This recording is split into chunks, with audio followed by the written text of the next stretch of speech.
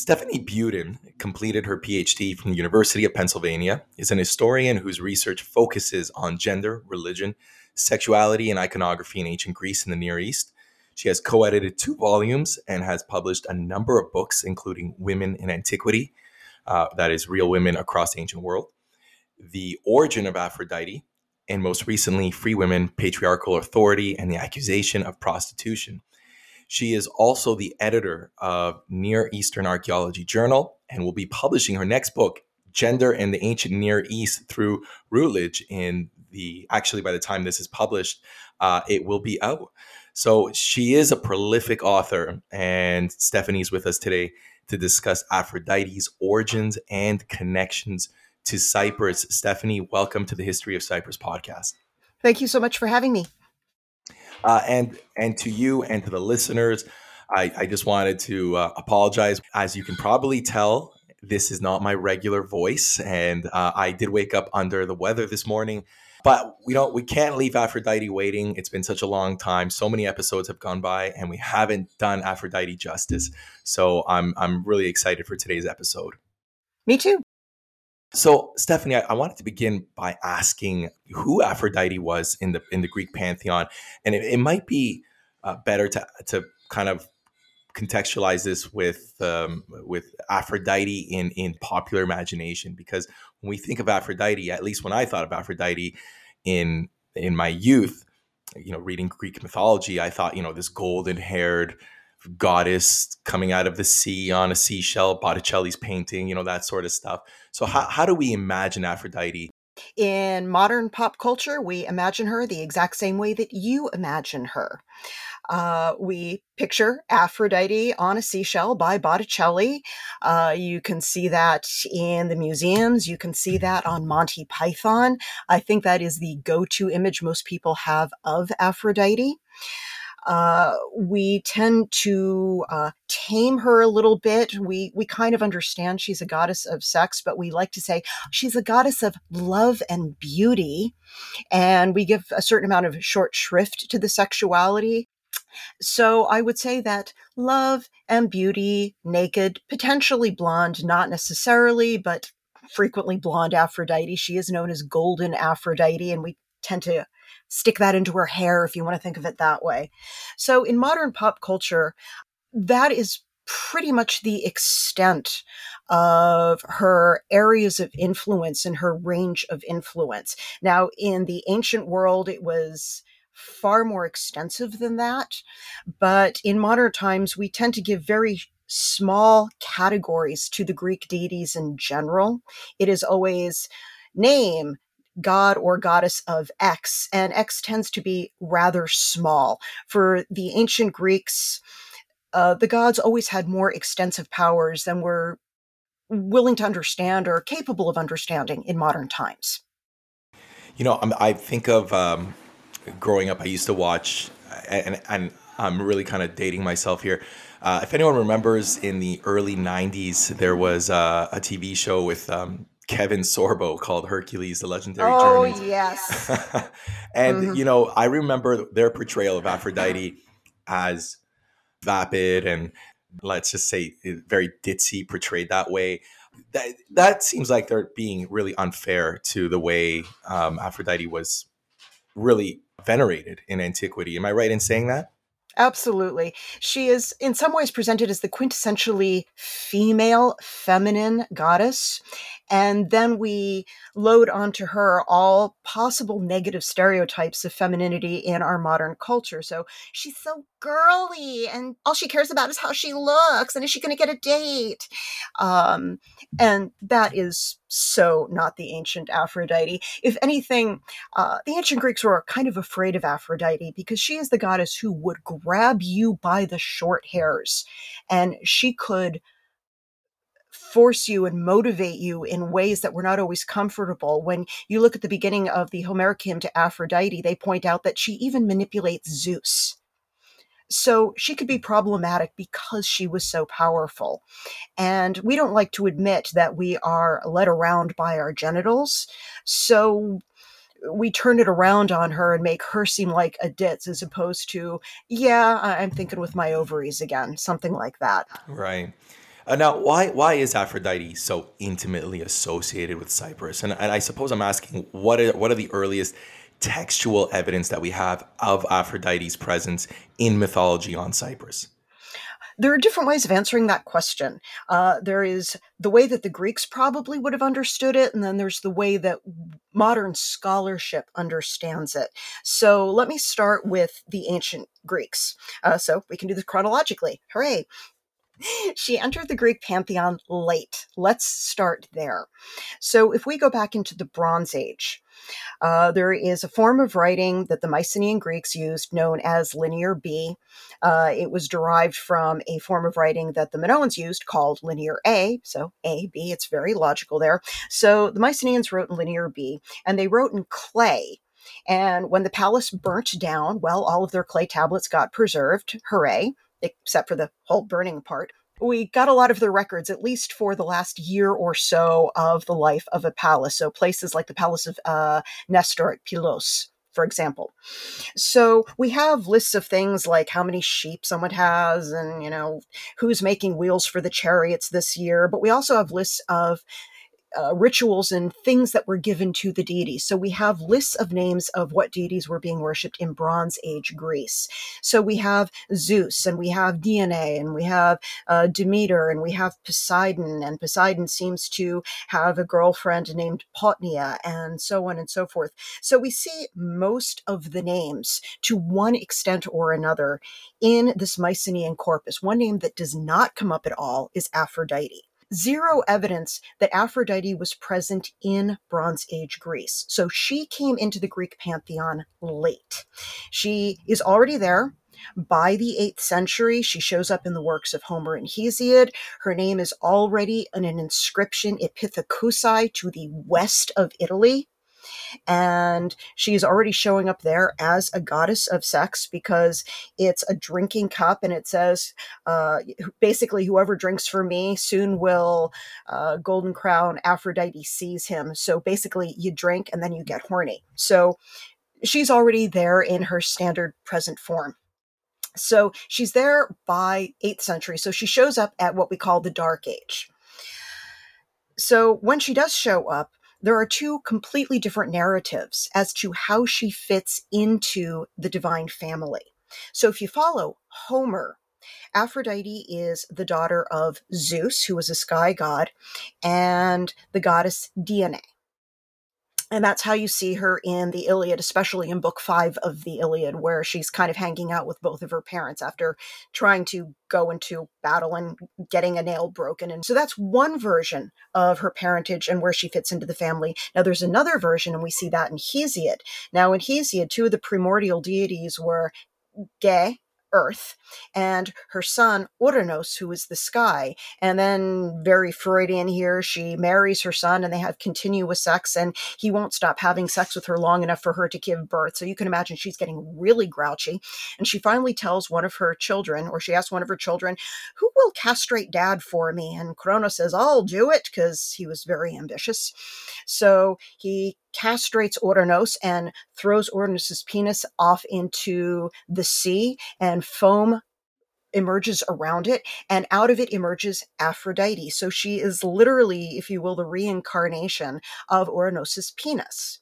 And according to Hesiod, she forms out of the blood and the foam. She rises up on the sea, and then the gentle waves and winds blow her to Cyprus, and that is where she first sets foot on land. So according to that narrative, that is why she's associated with Cyprus, because that's where she first lands when she is first born. Now, we don't get a birth narrative in Homer, but we do get from Homer that every time she needs to go home, what she would consider home for some reason, she thinks of home as Paphos, literally her temple at the site of what we would now call Old Paphos, where she had a really, really old temple dating back into the Bronze Age. So her presence there is older than anything we find in Greece. So to summarize all of this, if you're following Homer, she's associated with Cyprus because that is where her main home is, specifically at Paphos, her temple at Paphos. If you're following Hesiod, she's associated with Cyprus because that's where she first made landfall upon being born. And they occasionally, Aphrodite is also referred to as Kypris. Yep, she can be known as Kypris or Kypria or even Kyprogenes, born on Cyprus. So those are three of her epithets.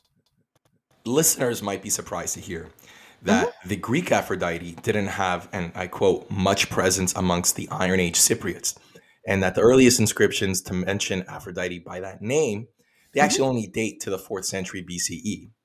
It really becomes a matter of names and not confusing a deity with his or her name or any specific um, epithet or attributes.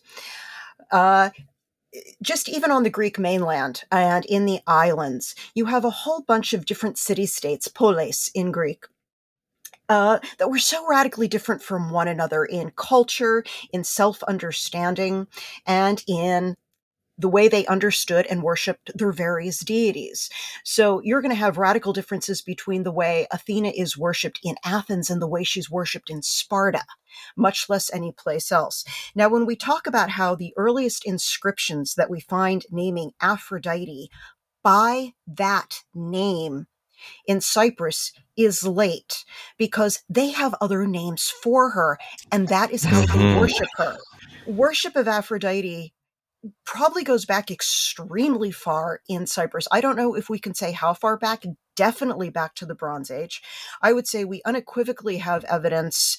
Okay, I'm going to say unequivocally, she's definitely worshipped as her own persona, as a goddess who is associated with the island, with sexuality and beauty, probably also with the local copper industry, as early as around late Cypriot too. So let's just give a random date here. Since 1400, we can say there's almost certainly an Aphrodite being worshipped as a dominant goddess on Cyprus. What name was she called? Not Aphrodite, to the best we can tell. They had their own language. We cannot read the Bronze Age language of Cyprus. I'm going to say yet here because I'm feeling really optimistic. But it was written in an orthography known as Cypro-Minoan. Mhm. So they have writing. We can't read the Minoan either, so yay us. But the point is, there's a writing system. We can't read it. We don't know what language or even what language family they were using. Mhm. They're in a Semitic speaking orbit, but they're also just south of the Hittites. So who knows what language they were speaking? So we can't get at their language. When they start using Greek, so they start writing in a new orthography called Syllabo-Cypriot, and we can tell that they are now speaking a kind of Cypriot dialect of Greek, if you will. We start getting names for their deities. And again, it's not Aphrodite, because whom are they worshiping at Paphos? They're worshiping the queen, Wanasa, a nice Mycenaean Greek word there. As far as I'm concerned, and I'd say generally speaking, the understanding is that the goddess whom the Paphians and whom the Cypriots in general are worshiping by the title Wanasa or Paphia is the exact same goddess understood by the Greeks as Aphrodite. It is a huge debate as to what Aphrodite means, what language it comes from, where it originated. We still do not know. And a big part of the problem is that, again, we don't know that Cypriot language. And because the goddess came from Cyprus to Greece by way of Crete, we also don't know those indigenous languages on Crete either. So we got two entire language families, at least, that we don't know that contributed to the formation of the name Aphrodite. So by the time she's recognized in Greece, she has this name. They don't seem to have used that name or necessarily any name for a goddess in Cyprus. You get titles. The Lady of Paphos, Paphia. You get Queen. You get Our Lady of Golgos, Golgia. So we get titles. So if you want to use modern comparandum, you can say that all over the world, you have the cult of Our Lady of Lourdes, Our Lady of Fatima, Our Lady Mhm. of Guadalupe. And people worshiping Our Lady of Guadalupe would be really surprised when somebody says, "Oh, hey, you're worshiping Mary?" And they might say, "Who's Mary?" "Oh, you mean Our Lady of," do you see what I mean? Right, right. Yeah. So a similar persona, but frequently using different names and titles. Was Kypris one of them at the time, or Kypria? Yes, both in Cyprus itself, that was one of the overarching names, especially, I believe, as Cyprus started to view itself as a little bit more of a united entity. And you also see that name, as we already mentioned, as an epithet of Aphrodite in Greece as well. How I know you said it's notoriously difficult to trace her worship in the archaeological record, Mhm. but I noticed that you do talk a lot about these bird faced figurines in the Bronze Age, Yes. and you mentioned that they're very common to Syrian figures. So, what are some of those characteristics? How are they tied to to the goddess, let's say, and why a bird? The way they got the name bird faced figurines is they have big noses. Their noses are very beak like. And so, somewhere along the way, someone started calling them bird face figurines with their nice prominent schnozzes, in part to distinguish them from a slightly later but very similar style called normal face figurines. So, it's a technical term, and I don't know if it's a good one to be using, but it's what Yes, we got now. yes. So, that's what we're using. But basically, there is a very long tradition in the ancient Near East of a kind of iconography that can simply be called the nude female. And as you've probably already guessed, she's generally nude, hence the name. A couple of other defining characteristics is she's usually en face, so she's presented frontally, looking forward towards you. Now that can change a little bit in glyptic iconography. She might be turned to the side, especially if you're getting Egyptian influence or if it's simply easier to portray her that way. But she's very frequently en face. She shows up in terracotta. She shows up in metal. She shows up in ivory, in glass, in just about any medium you can imagine. She originally appeared in Mesopotamia, specifically in the city of Kish, which is kind of north central Mesopotamia, modern day Iraq. And the iconography spread out. It went up into Anatolia, modern day Turkey. It went into the Levant, into Syria. It went down into Egypt. It mingled and merged with other forms of iconography and just basically spread everywhere. And depending on where the image is and what tradition it comes out of, it can have different meanings. But in Mesopotamia, originally, it seems to be associated with the cult of Ishtar, at least to the best I personally understand the origin of this image. And as the image spread out, it was adopted for different local goddesses.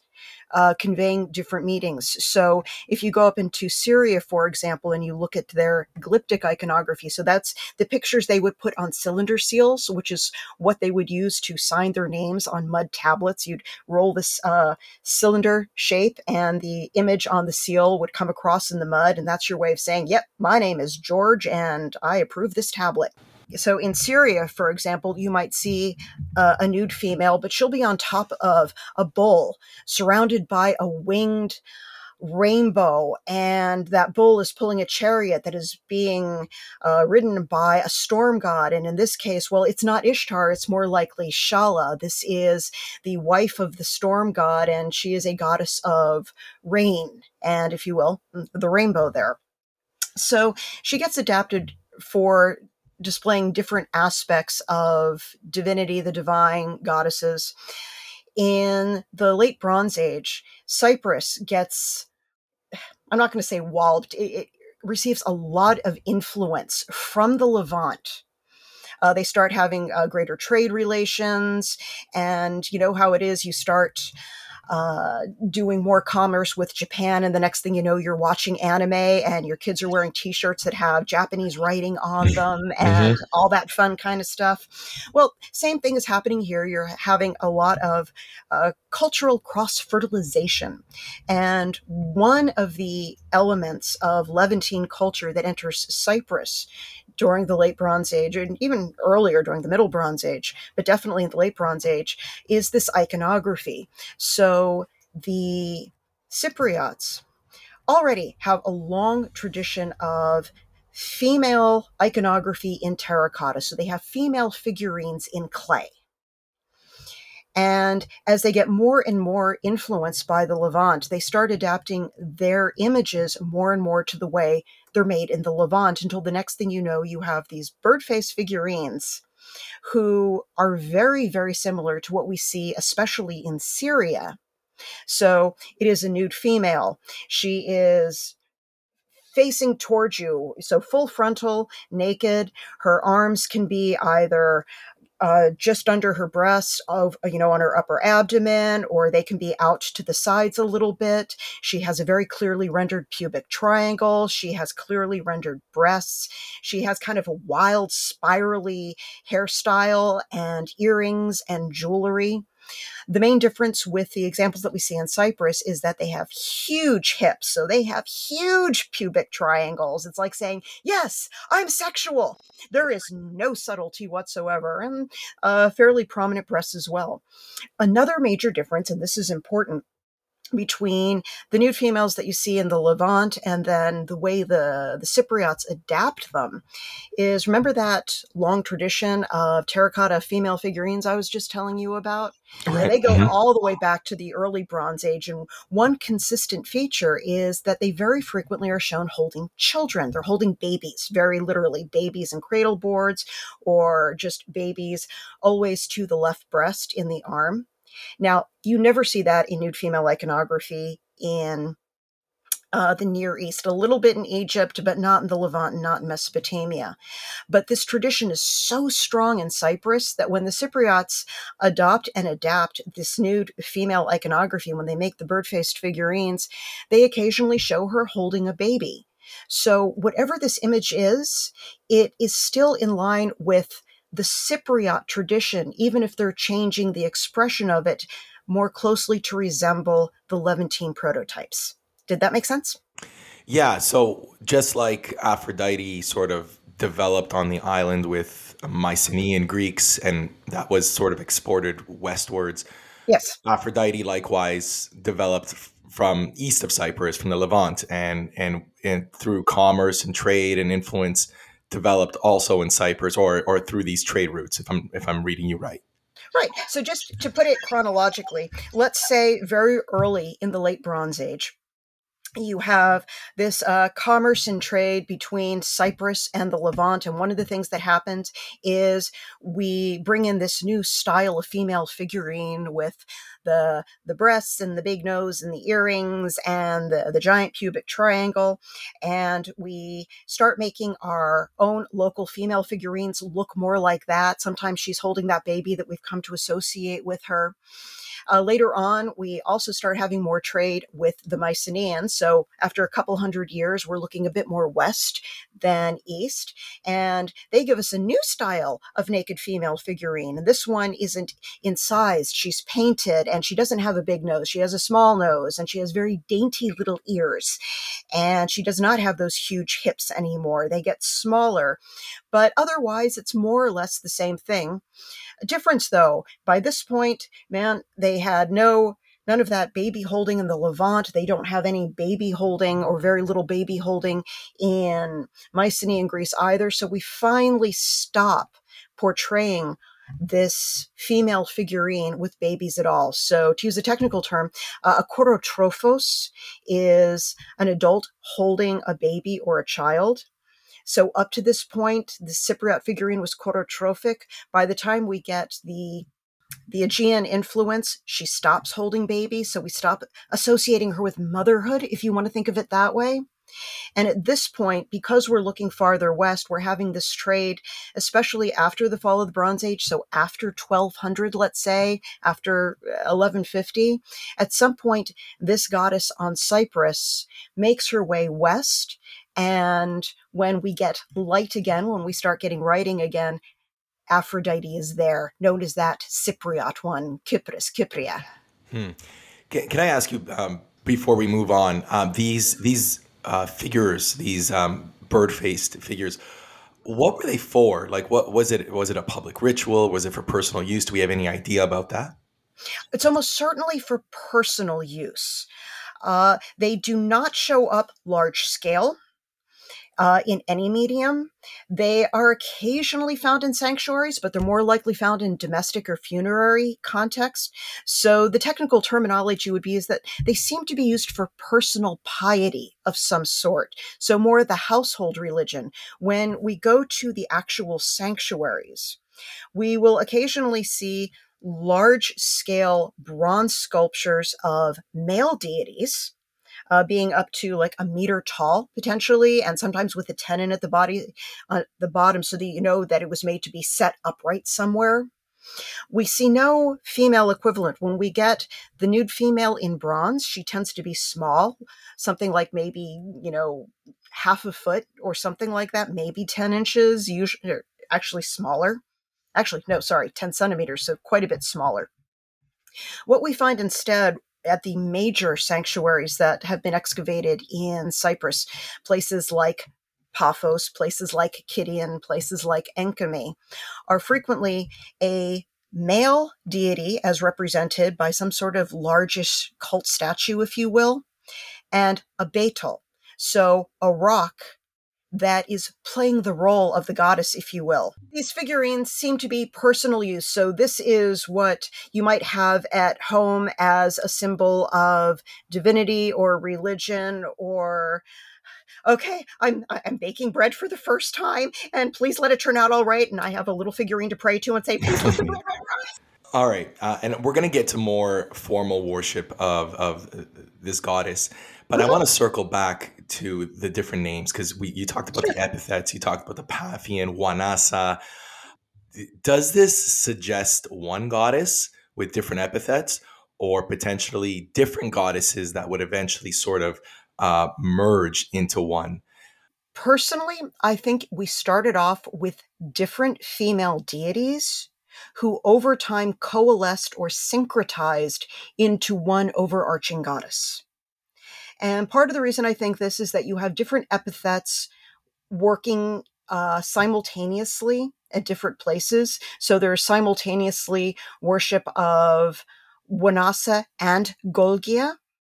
So again, to use a modern Catholic parallel, you simultaneously have potentially Our Lady of Lourdes and Our Lady of Fatima.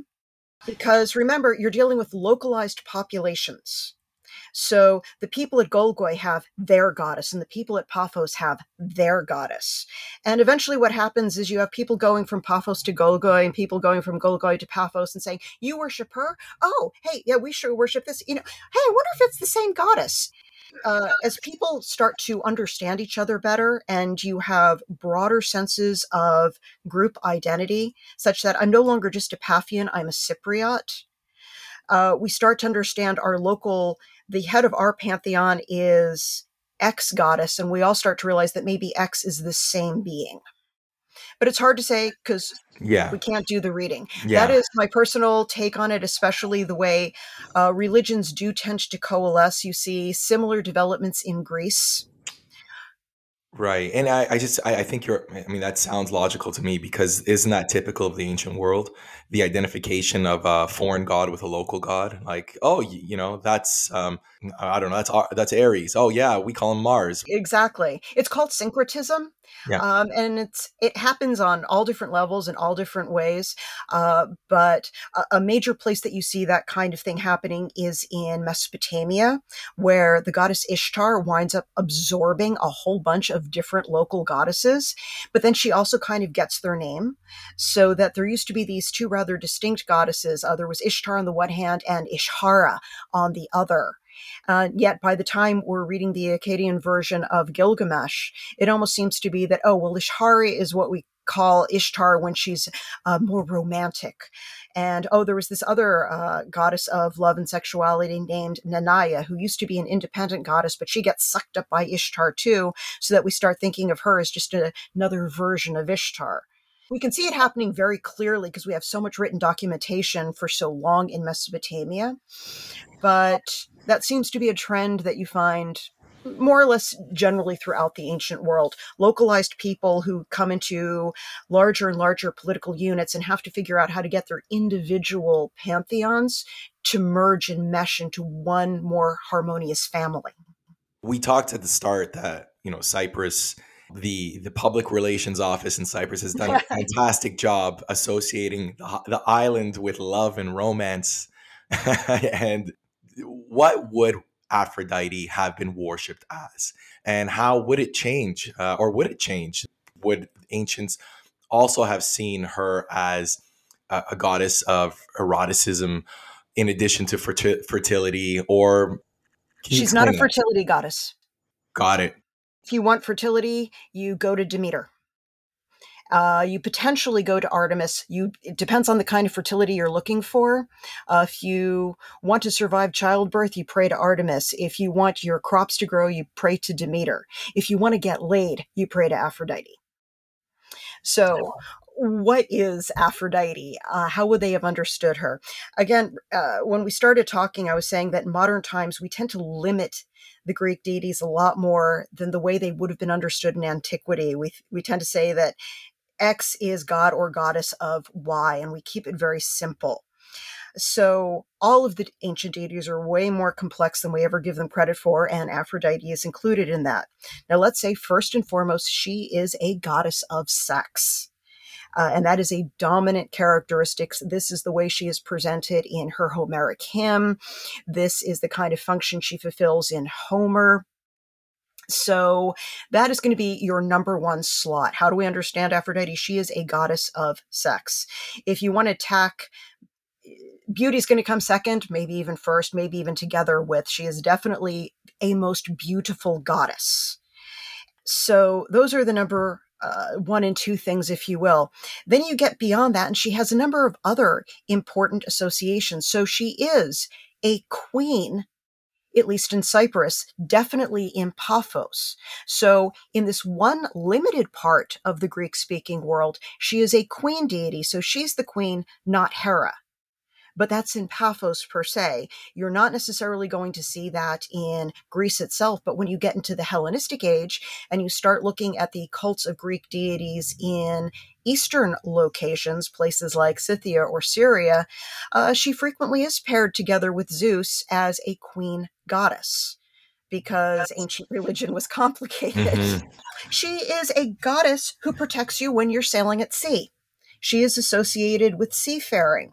So the deity whom you pray to, if you're about to go on a sea voyage and you don't want to get killed in a shipwreck, is Aphrodite. You might also pray to Poseidon. Next to that little figurine of Poseidon you're praying to, you are also praying to your figurine of Aphrodite, and you're offering them both gifts if they get you to your destination safely. So she's a goddess of seafaring.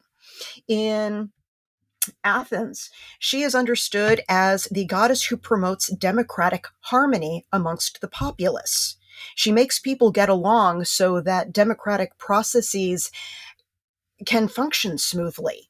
So you can almost say that as Aphrodite Pandemos, Aphrodite of all the people, she is a goddess of democratic harmony. I don't think they'd put it that way. It might even sound weird to put it that way now, but it's not a bad way of understanding it. And frequently contrasted with her epithet of Pandemos is Aphrodite Urania, heavenly Aphrodite, so she's associated with the sky. And probably this comes or creates, we don't know the direction, this association in Homer that she's the daughter of Zeus, the sky god. You mentioned just a little bit earlier, you mentioned Beetles, which I'm vaguely familiar with what they are, especially in Old Paphos. So can you tell us what they were and how they were used? Because if I'm not mistaken, they're very peculiar representations of the goddess. Do we know why they were represented in that way? I don't think we know why, simply because we don't necessarily have the writings for it. They are not that rare. Believe it or not, you see it in the Levant, you see it on Cyprus, and you also see it in Mycenaean Greece and Crete. So you see examples of Beetle or rock or stone worship in these three connected but independent cultures. And we don't necessarily know which side gave the tradition of Beetle worship to the Cypriots. So they could have gotten it from the Levant. We see a similar cult in a city called Imar in Syria, in the Levant. But we also have a strong tradition of Beetle worship apparently from Minoan Crete. We see pictures of it in their glyptic iconography. So it could have come from either side. They could have understood it in either way. But the idea seems to be that somehow the deity is present in an object, either that object was sent by a deity to be a representation of self, and we have a long tradition of that even in historical Greece, the concept of the xoanon, if you will. But the deity is not presented in anthropomorphic form. It is literally just a force of nature, understood to embody the deity one way or another. And we have in the Archaeological Museum of Paphos, we have the Beetle that was worshipped in ancient Paphos from 2.5, perhaps even 3,000 years ago. I don't know how old that rock has been dated. And so this was a representation of the goddess, and it emanated divine presence. Divine presence. Okay. Yeah, Bethel itself comes from the Semitic languages. It means, it's the equivalent of Beth El. It means house of the god. So once again, somehow this rock embodies the divine presence. As early as Homer, the Greeks saw her as quote unquote Oriental, in other words, coming from the East. Yes. Now, you also mentioned this idea of syncretism before. Yes. And one goddess that we didn't mention just yet is the Phoenician goddess Astarte or Ashtart. Who is Astarte, and how was she introduced to the island, and who was she principally worshipped by? She is principally worshipped by a group of individuals whom the Greeks called Phoenicians. So conveniently, we just call them Phoenicians now. And these are residents of the central Levant in the Iron Age. So again, we're dealing with long time spans here. So first off, who is Ashtart? I'm used to calling her Ashtart, so I'm just going to call her Ashtart here. Ashtart kind of is an emerged form of the goddess Ishtar we were talking about earlier. So in Mesopotamia, you have a goddess of intense sexuality and eroticism and also intense warfare, and her name is Ishtar. And she's totally cool, and I definitely recommend studying her if you can. And as her cult spread farther to the west, she was adapted to more localized perceptions of divinity and the needs of the worshippers, because gods are always tweaked to the needs of worshippers. And she came to be known as a kind of separate deity, Ashtart. She is worshipped in the pantheons of the Levant, so up in Syria, in Canaan, in the city-state of Ugarit, which gives us a lot of our information about Canaanite mythology and religion, because otherwise we don't have much writings from those people, and you can never trust the Bible on that sort of thing. But she's even occasionally mentioned, barely, but a little bit, in the Hebrew Bible as well. But when we get to the Iron Age, she is the dominant goddess of the Phoenician populations who inhabit what is now Lebanon. So the city-states of places like Byblos and Tyre and Sidon. So she is their queen deity. Now, in the Dark Age, what could be called the Dark Age, so starting mainly in the 9th century BCE, you see the Phoenicians realized that they were running out of space. They're living on the Levant. You got a Mediterranean Sea on one side. You got folks like the Assyrians on the other side. So you're feeling really limited. So the Phoenicians were a great sea power. They had always been traders. They had been trading with Egypt since, I think, the 4th millennium, really long. And they just decide that they are going to move out into the greater Mediterranean world. So they start colonizing. One of the first places they colonize is Cyprus. So Cyprus had been colonized by the Mycenaeans, or if you will, they took in Mycenaean refugees. You can look at it either way. 12th century BCE, and then in the 9th century BCE, you have these Phoenicians moving over. So they set themselves up in the city-state of Kidian. And the chief goddess they're going to be worshiping in this new place of theirs is their good old home queen goddess Ashtart. So the cult of Ashtart gets introduced onto Cyprus by the Phoenicians who worship her there. So at this point, let's say by about 800, 8th century BCE, you have a Cyprus that is kind of Phoenician on the eastern side and kind of Greek on the western side. And there are certain points in the south that's still Cypriot, so still your indigenous population. And the folks over in Kidian are worshiping Ashtart, who, remember, derives from Ishtar, who is a kind of martial and erotic goddess. So you have this powerful queen goddess who is associated at least with beauty. She's not as erotic by the time she's Ashtart, but is still a beautiful deity. You go over to someplace like Paphos, where they are worshiping their own queen goddess, and you go down into the Cypriot or the indigenous Cypriot places, and they're probably worshiping goddesses called Wanasa and Paphia themselves. And eventually they all start thinking, oh, well, I guess the Greek name for Ashtart must be Wanasa, and the folks over in Paphos are saying, oh yeah, they worship the same goddess we do. They just happen to call her Ashtart. And the next thing you know, there is this goddess who is recognized as being a queen, who seems to have Eastern associations or certain recognizable iconography, that potentially all of these people realize, oh, it's just the same goddess. We just happen to have different names for her. Right. There it is again, right? That syncretism. So when can we say confidently that the indigenous goddesses, whether indigenous or otherwise, were eventually conflated with Aphrodite, and we would lose those epithets? Is that something that happens in the Ptolemaic age, or perhaps even earlier? The earliest epigraphic evidence that we have is 4th century. So you're looking at the end of the classical, the beginning of the Hellenistic period. But this is simply the written evidence that we have found. You probably have people in Cyprus long before this who realized that, oh yeah, Wanasa, oh yeah, the Greeks call her Aphrodite, whatever, but we happen to call her Wanasa, or we call her Paphia, or we call her queen. So language is a really good way not to communicate sometimes. It's ironic. Whether or not the people in Cyprus understand this goddess the same way, because bear in mind that when the Cypriot divinity makes her way west during the Dark Age, she's going to go through processes of syncretism and assimilation in Greece that she does not necessarily go through in Cyprus. And I think we always have to bear in mind that that process is happening. We forget that it is. So just to give you a for example here, if you don't mind.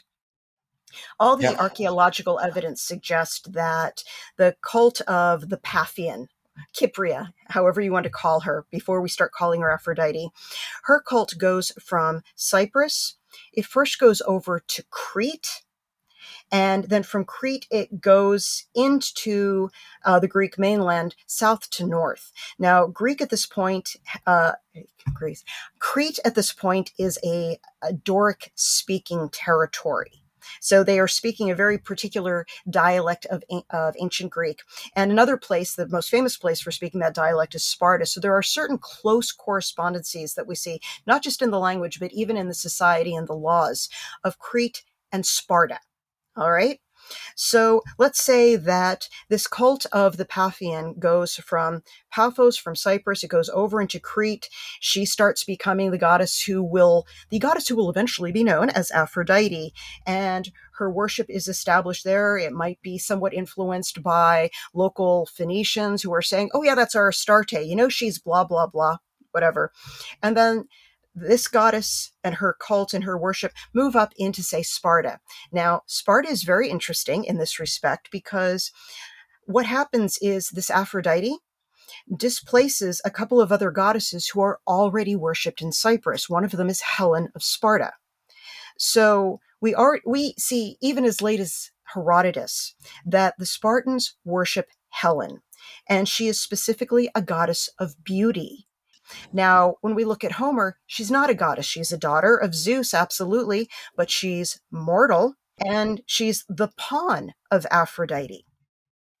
So, what seems to have happened is that this new, powerful Cypriot based goddess is now being worshipped in Crete, and then her cult is moving up into the Peloponnese. Her cult is adopted in Sparta, where the understanding of this new goddess is partially melded with a local goddess of beauty and love known as Helen. Helen gets demoted to merely uh, heroic status. So she's not a goddess anymore. She's a heroine. And the new cult is associated on this new goddess, uh, brought from Crete, brought from Cyprus, but now also mixed up with ideas that we had about a goddess, former goddess known as Helen. We also have some evidence from Pausanias that Aphrodite also kind of butted into the territory of Hera, because Hera is your goddess of marriage. So this is a goddess who's associated ideally with love and the formation of new bonds. And somehow, by the time of Pausanias, we have this temple where Aphrodite and Hera are worshipped together. So when she comes into Greece, it's not that there's a total vacuum. Aphrodite starts picking up characteristics and attributes of goddesses who were there before her and whom she's kind of displacing.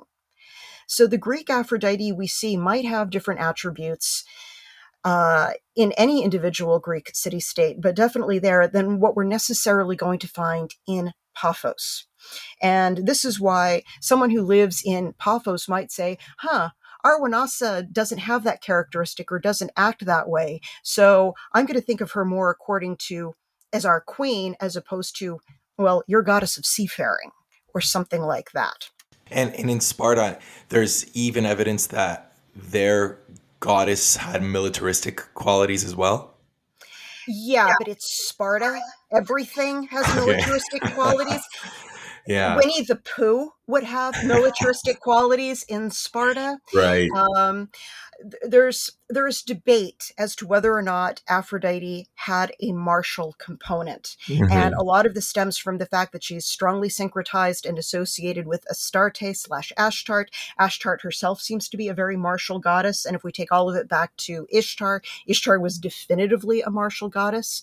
As far as I am concerned, Aphrodite lost that martial quality probably on Cyprus, and almost certainly by the time she was brought into Greece. When we see her in Homer, she is a hot mess in battle. She can't do anything. She is not a martial goddess at all, and the other gods even laugh at her when she tries. The problem is that we tend to see Greece through a Roman lens, and we forget that hundreds of years and a whole different religion and culture and everything else separate Greece from Rome. Now, in the first century CE Rome, you start seeing this tradition of an armed Aphrodite, especially amongst the Julians. And it goes back a little bit to Sulla, but it's really developed by Augustus Caesar. And it's a naked Aphrodite who is kind of playing with weapons, and she has Mars's shield, but she's using it like a mirror to check her hair and that sort of thing. But what we'll read in the text is that, there's this statue of armed Aphrodite. There's the statue of Aphrodite Hoplismene, armed Aphrodite.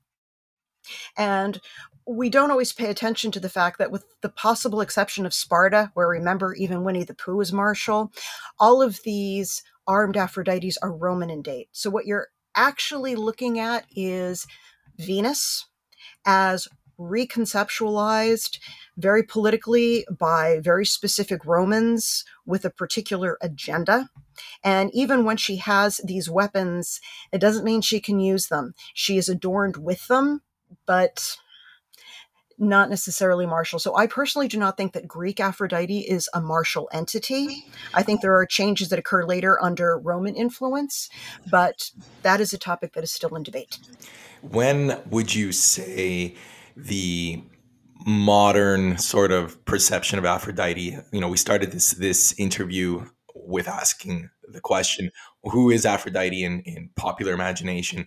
When would you say this shift occurred, where we don't see Aphrodite strictly as a goddess of sexuality? When does that shift actually start happening?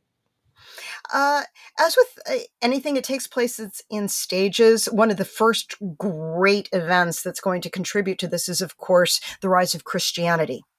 Because when Christianity becomes official and then it becomes the dominant religion and then it turns on and starts antagonizing the old pagan religions, you're going to get very different understandings of what the gods were. So for the ancient Greeks, Aphrodite is powerful and she's sexual and you definitely want her on your side or things are going to be bad, but she's also beneficial. I mean, she provides sex. That's a wonderful thing. She provides social harmony. That is a wonderful thing. You pray to her to make your ugly daughter beautiful and it works. Yay, that's a wonderful thing. When you get to the rise of Christianity, they really start turning on the pagan religions and they demonize them as much as possible. So you will have people who, for example, originally went through the Eleusinian mysteries sacred to Demeter and Persephone, when they thought that Demeter and Persephone were great goddesses who created heaven and a beneficial afterlife for mortals. But now I've converted to Christianity and I've given up all my pagan ways. And now I could say, it's just stupid and all the stuff they did was dumb and blah, blah, blah. So what happens with Aphrodite is that she goes from being a goddess of sexuality to being the goddess of whores. And I'm using the term whore there to be as kind of insulting with it as possible. So we don't even want to see a positive aspect of sexuality with her. She is the most degraded, debased form of sexuality we can conceive of.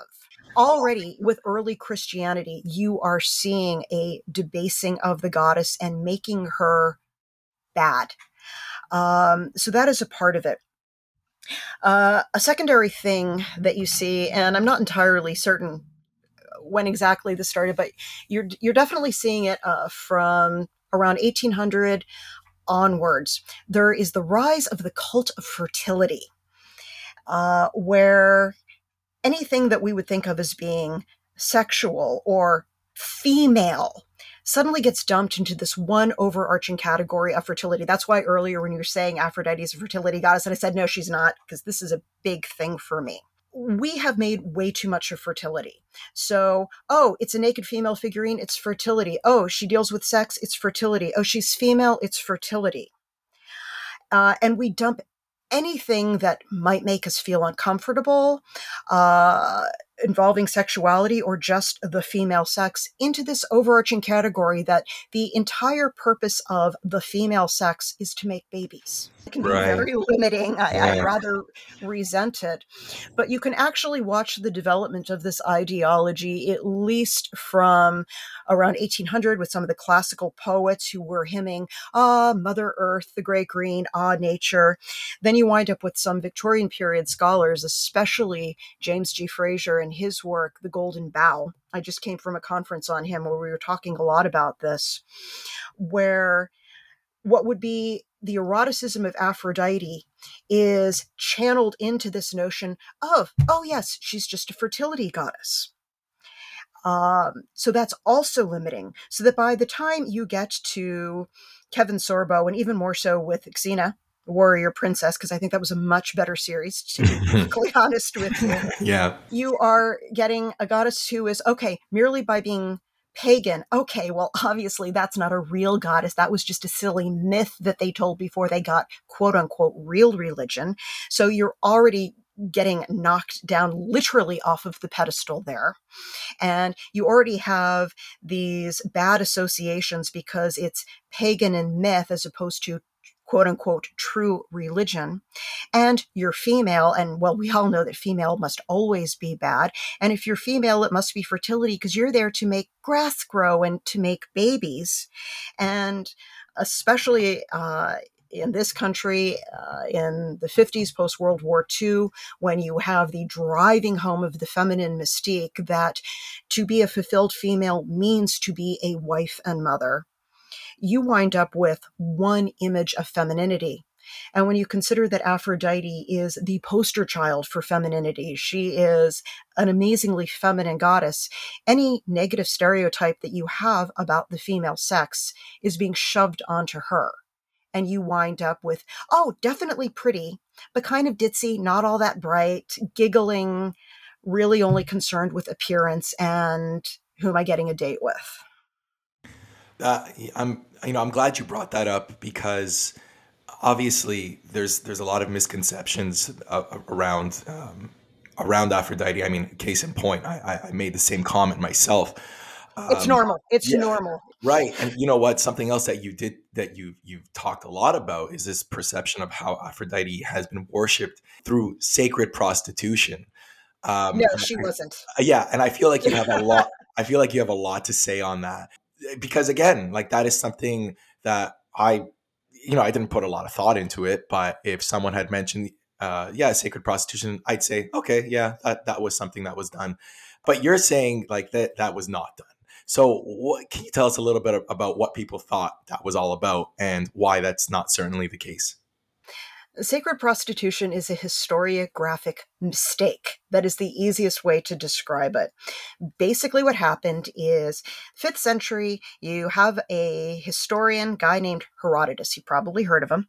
I know you've heard of him because I just talked about him earlier. Oh yeah. But anyway, but he wrote kind of an ethnography and a history of Greece and parts parts of the world close to Greece, and eventually started talking about how Persia came and conquered just about everyone except Greece. So in book one, he's talking about Mesopotamia. And one of the things he talks about in book one, specifically section 199, is what he calls the most shameful custom among the Babylonians, where he claims that it is necessary once in every woman's life. Now, bear in mind that the Greeks use the same word for woman and wife. So you could also say it is necessary that once in the life of every wife, she has to go to the temple of the goddess Mulita. And Mulita is one of those epithets or syncretized names of the goddess Ishtar, who keeps coming up in conversation.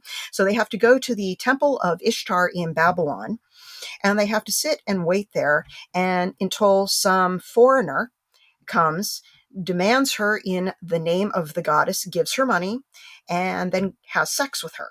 So total stranger, she's forced to have sex with this guy for money, and then the money is considered sacred to the goddess, Ishtar, Mulita, Aphrodite.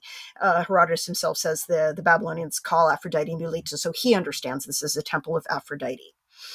Now, he doesn't say how he came across this information. And one of the great things about Herodotus is he always tells you how he got his information, that, oh yeah, the priests at Egypt, they told me this, or yes, I heard it from my tour guide. Okay, I'm kind of making that up, but he's really good about giving you his sources. And with this thing, there's no sources whatsoever. And furthermore, it comes along across in this entire list of customs of the Babylonians that everyone knows did not take place. So at another point, he's saying, oh yeah, they arranged marriage by auction. They had no bride auction. And there's this absolutely wonderful passage where he says, when anyone gets sick, what they do is they take that person out of the house, put the person onto the sidewalk, and then they ask everyone going by, hey, do you know how to treat this? And it's hilarious because the Assyriologists say none of this happened in ancient Mesopotamia. Was Herodotus on drugs or something? And no, I don't think he was on drugs. He might have been. I don't know. I doubt it. He was definitely making up a lot of stuff here. We have no evidence that he himself ever actually went to Babylon, so he didn't see any of this.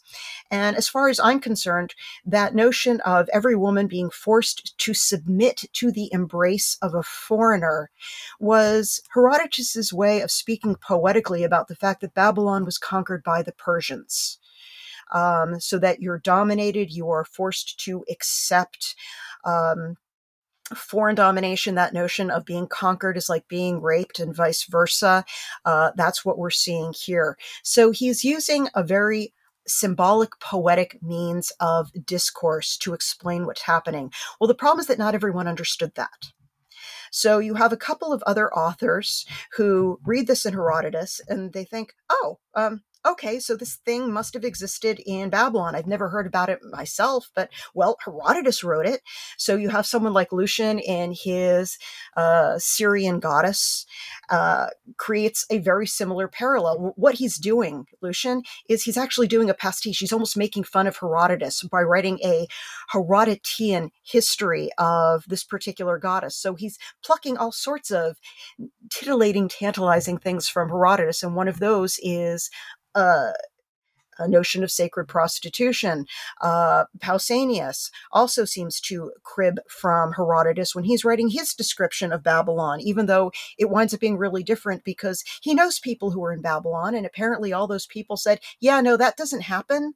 So he waters it down. So it's like, well, yeah, there's some temple somewhere where something kind of like this seems to happen, even though no one. So it really gets muted down, and no one's really certain what Herodotus is talking about.